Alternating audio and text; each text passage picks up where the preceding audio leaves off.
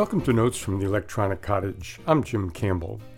Today, a couple of examples of contemporary tech news that may have slipped past us given the overall world situation at the moment.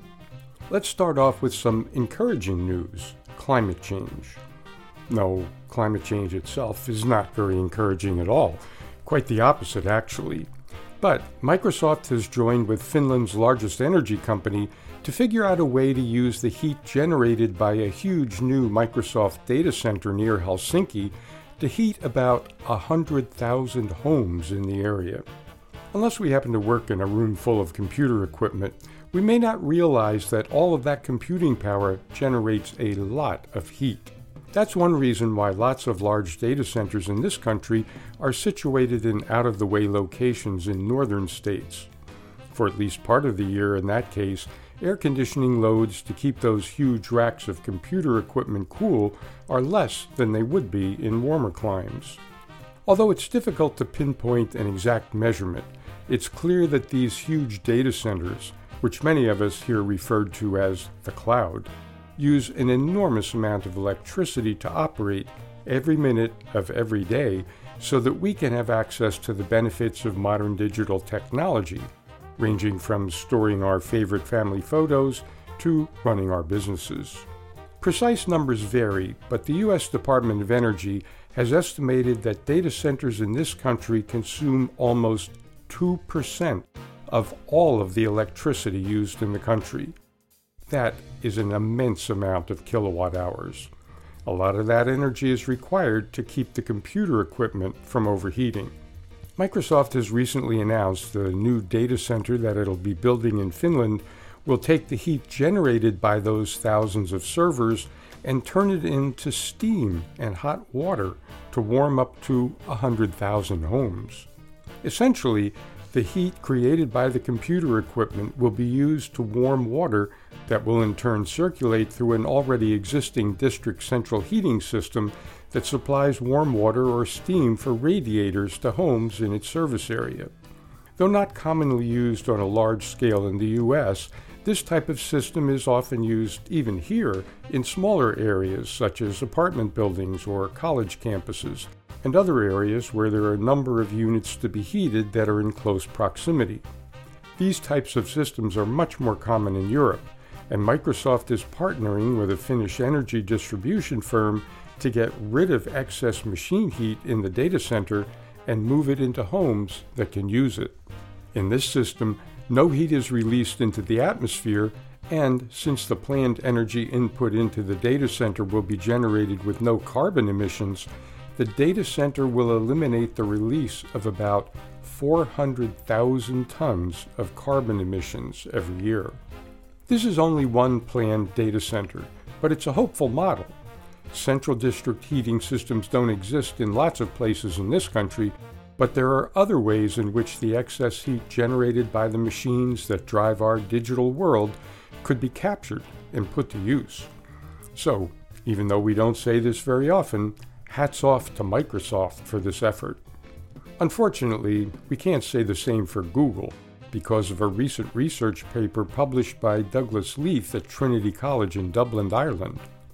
Those who use Android smartphones might want to pay particular attention, especially if they make phone calls or send text messages, no matter who their phone company may be. When folks use smartphones, they probably realize that the phone company they use, whether it's Verizon or AT&T or US Cellular or whoever, knows who they're calling, how long the conversation lasts, and so forth.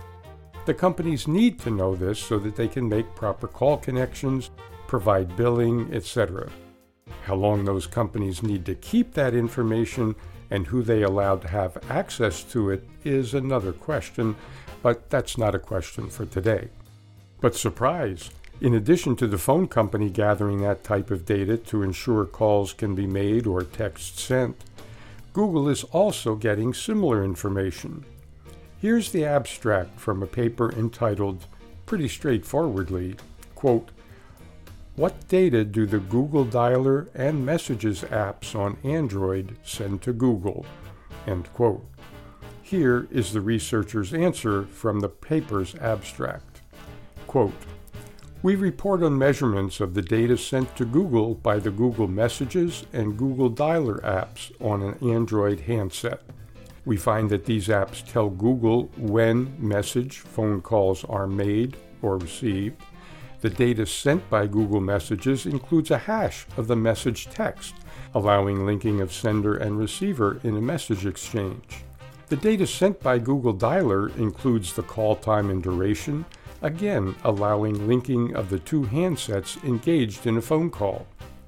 Phone numbers are also sent to Google.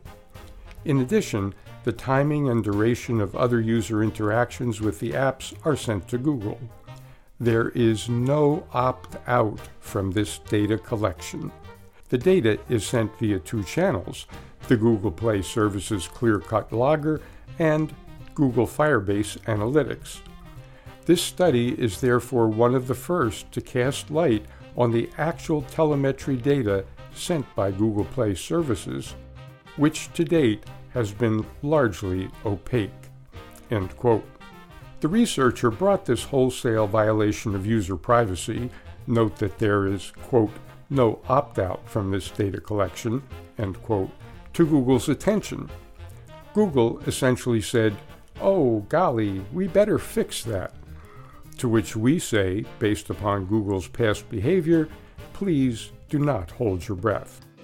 But at least if you do use an Android phone, you now have a better idea of what Google is collecting about your personal communications, which you probably didn't know about before. This is a pretty technical paper, but for those who would like to work their way through it, we'll put a link to it on the page for today's program in the Public Affairs Archive at www.weru.org.